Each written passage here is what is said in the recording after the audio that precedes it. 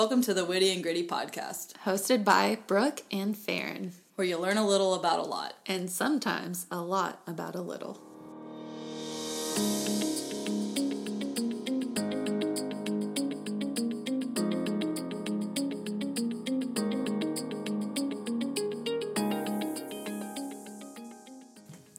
Welcome to the 5th episode of the 15 Invaluable Laws of Growth by John Maxwell. Today we'll be covering chapters 13, 14, and 15. Chapter 13, The Law of Modeling. It's hard to improve when you have no one but yourself to follow. The most important personal growth phrase you will ever hear a good leader say to you is, "Follow me."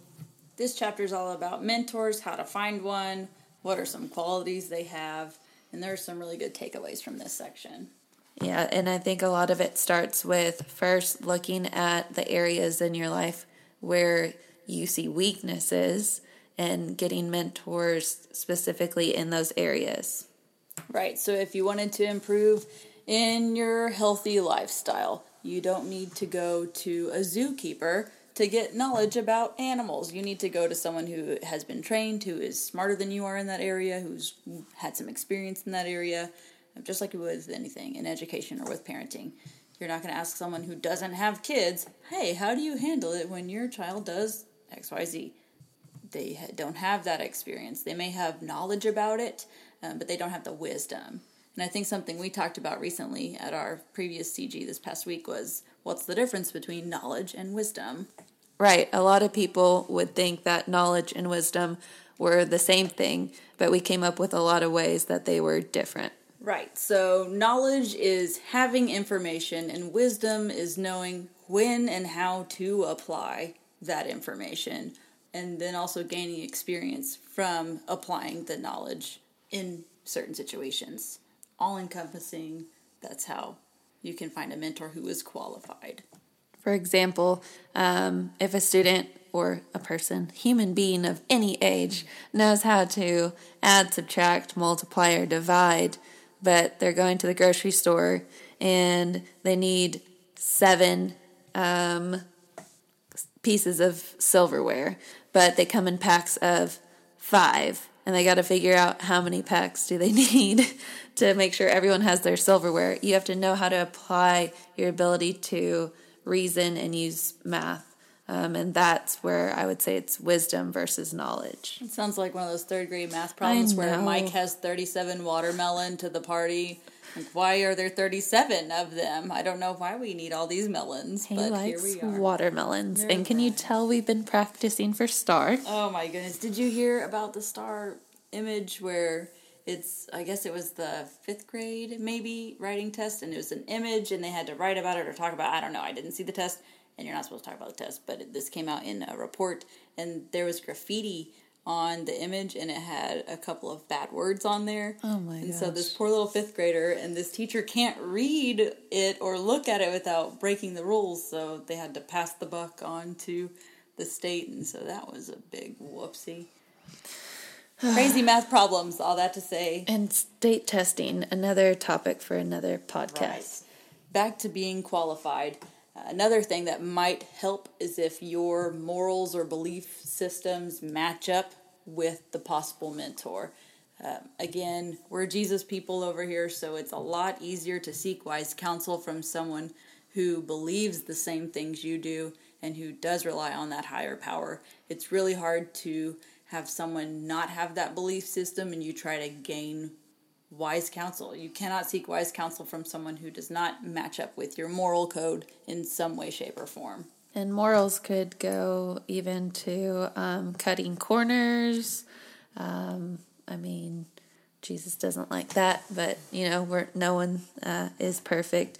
But, whether it's cutting corners, not being completely honest. Running over people to get to the finish line. Yes, just being the greasy wheel to get the grease.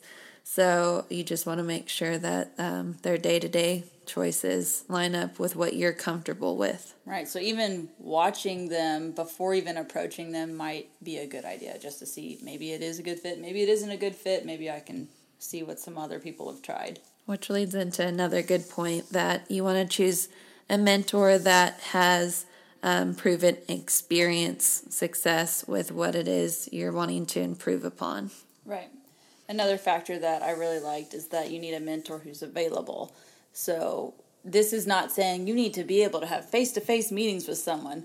It is 2019. There is internet. Yay, internet. Rachel Hollis was recently on the Power of Positive Summit that John Gordon hosts every year.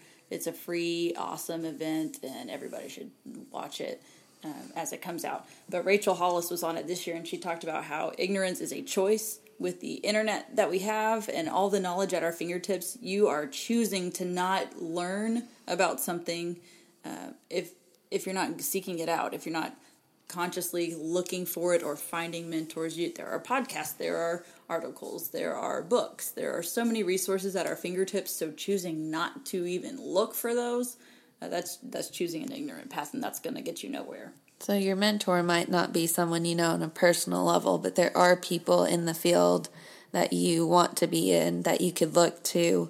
I think this is, again, another area where people would find an excuse for not having made more progress or reaching their successes.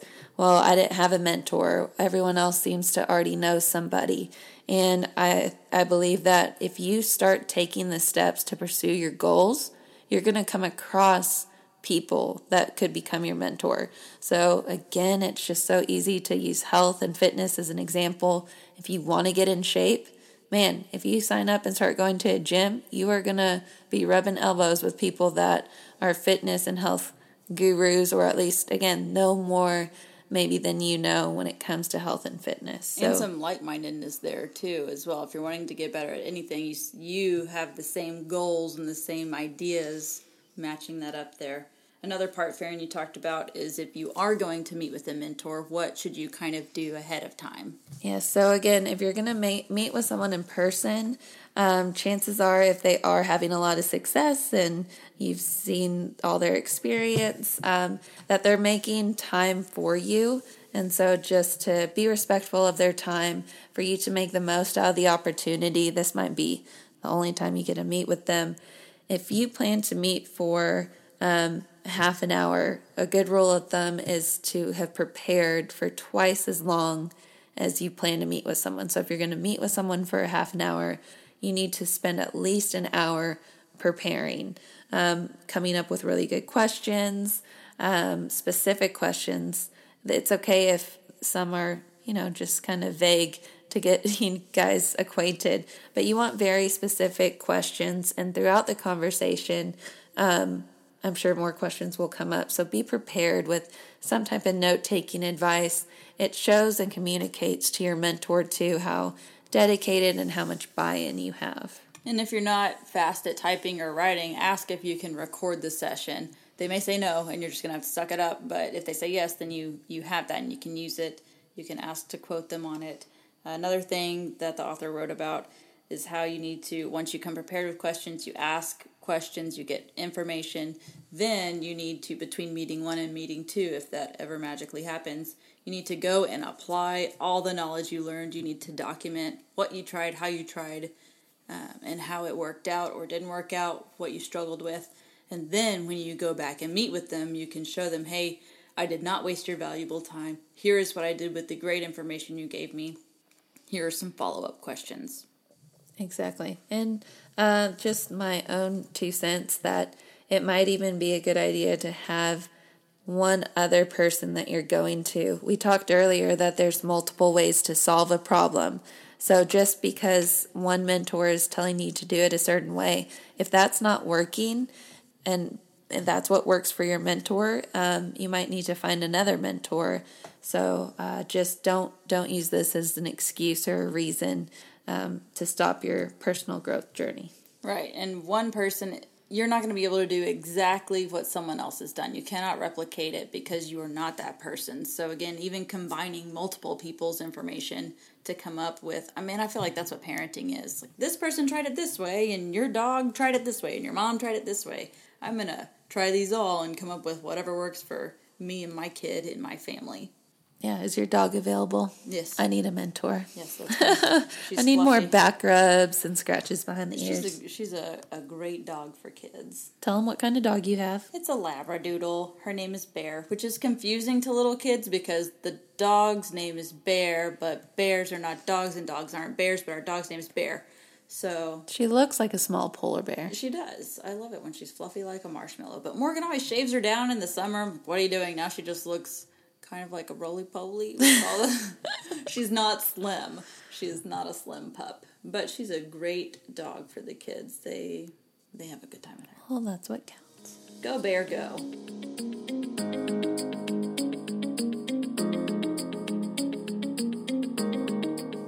Chapter 14, The Law of Expansion. Growth always increases your capacity. There is no finish line from a Nike commercial. Right, so this one is all talking about increasing your thinking. It reiterates the start thinking about instead of can I, how can I? Instead of trying things one way, try multiple ways. It readdresses some of these topics, but it also adds in a couple of more. One kind of cliche thing it talks about is, work smarter, not harder. And this phrase gets on our nerves. We don't completely agree with it. He doesn't use the exact words, work smarter, not harder. He uses, instead of thinking more work, start thinking what works. So some people, I think, have turned that into work smarter, but it's not about if I could just be a little bit smarter in this area, then it unlocks everything. It's more so if I keep it, like you said earlier, if I keep trying to do the same thing over and over and over and it's not working, I need to start thinking about, instead of doing it this one way, I need to figure out something else. And that's where you can seek out a mentor or good old Google or whatever it is. But the fact is, just because you can become if you're smarter, you're going to have more success. That's not necessarily how this works. Yeah, I think you've pretty much nailed it, that it doesn't convey that if you could just be smart enough, the work wouldn't be hard. Like, that's not true at all. There's always going to be a hard part of the job. There's going to be seasons when you just got to grind it out. And I think a good way to check is to check in with yourself to make sure, is there a smarter way I could be doing this? Or does this just require some hard work? Again, just checking in with yourself, whether it's once a week, once a month. I wouldn't wait as long as once a year. But, anytime that you find yourself just worn out and burnt out, you might stop and say, is there a smarter way to do this? If you find that you're spending all your time thinking and planning and nothing's getting done, then maybe that means it's time to just put your nose to the grind and get to work. Right. It's important to always bring the same amount of hard work ethic to the table every day, no matter what you're doing, whether it's taking out the trash, folding clothes, changing diapers, or changing the world. Whatever it is, you're always supposed to bring the same amount of work ethic to the table. But again, reiterating, do we need a new process? Do I need to seek wise counsel? What do I need to do differently here, but still bring that same work ethic? So we're not trying to exchange hard work for something. We're just trying to tweak the hard work in a way that will help us grow a little bit more. Another point, like you said, that he brings up again is, instead of thinking about one door, start thinking about many doors. There's multiple ways to solve a problem, but this also brings up the cliche, when one door closes, another door opens. I listen to Ed Milet's podcast frequently, and every person on that show that's now super successful, their story up until today, is full of failure after failure, door close after door close, and they still have a burning desire to grow and achieve, and they're going to have more doors close on them, but just keep moving forward. Again, anything that you can do to prepare yourself for those failures or things that might bring you down, I think gives you a better chance of achieving your goals. Right. Another section in this chapter, he talks about how to increase your capacity for action. And one of the points we wanted to mention is about stop doing important things occasionally and start doing them daily. There are so many of the great inspirational leaders or life coaches or whoever you see. It's what they do with their daily disciplines that's the game changer. It's the slight edge, if you haven't read that. So it's the act of those small habits every single day, whether it's waking up at the same time or dedicating your morning routine this way. I hear so much about your morning routine. I'm not a morning person. I know I need to work on this. But I have certain things I do at the end of the day before I go to bed. So just think about what are your daily disciplines that do work for you or don't work for you and try to tweak those.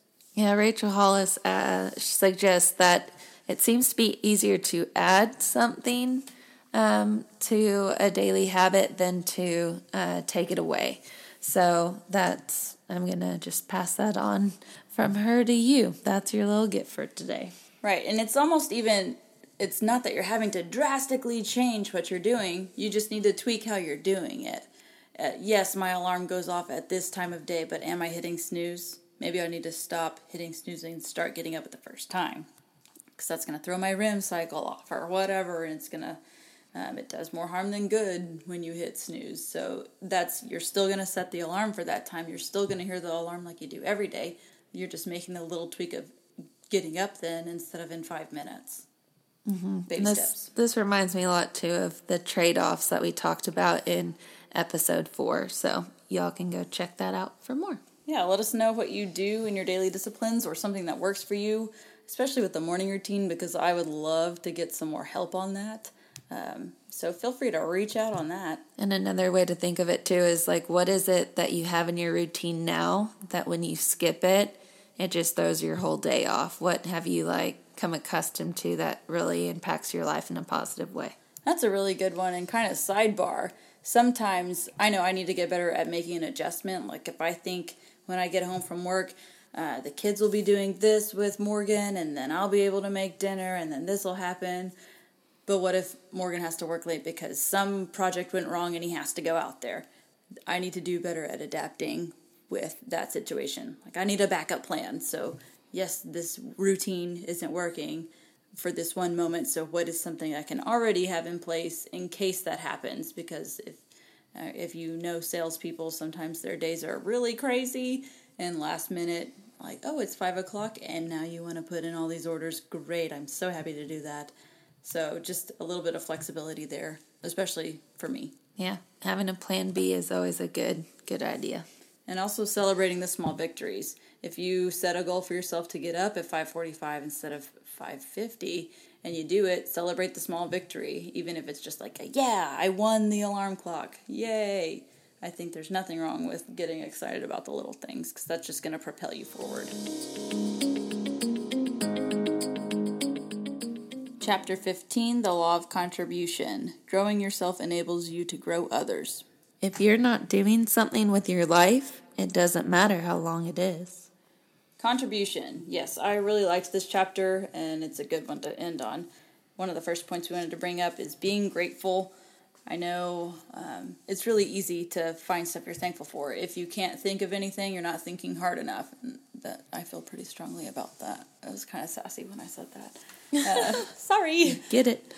One of my routines, we were just talking about daily routines. One of the things I do at the end of every day, I have this journal called One Line a Day. You can get it on Amazon. It's awesome. They have a bunch of cute covers or manly covers or whatever it is kind of cover you want. But it just has a few lines, and every day in there I kind of use that as a gratitude / prayer journal. So as I'm thankful for stuff, I'm also praying about it.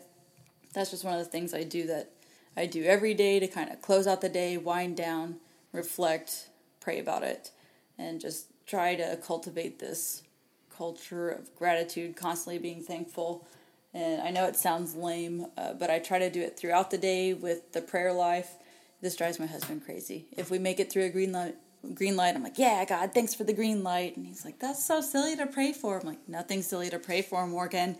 So there's that.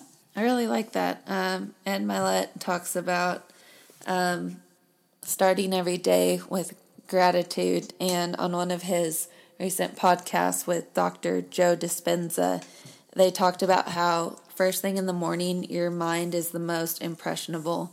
And so if you start off in the morning talking about and praying and thinking about the things you're grateful for, the rest of the day, your mind starts looking for other things that you're grateful for. It's kind of like when you go buy a certain car and then you see them all over the road.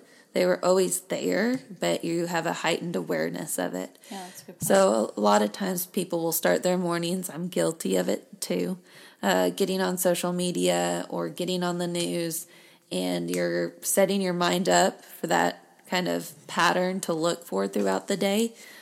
So if you can retrain your brain in the mornings by thinking about gratitude, subconsciously and consciously, you're more apt to look for the things you're grateful for than the things that maybe are pulling you down. I think that's a great point. First of all, you need to be aware. What am I putting in my head in the first few minutes a day? I didn't realize your brain was really impressionable at the beginning of the day. There's an app called The First Five that Lisa Turkhurst made and created, and it's the first 5 minutes of the day. It's a daily devotional, super easy to access. So if you are looking for a quick fix for now to start a routine, that would be a good one. But I love that it sets up the back burner in your head all day long. You'll be thinking about things. It's easier to see. So that's a great way to kind of set up your day. It has to do with coming in and going out of sleep. So same as for going to bed.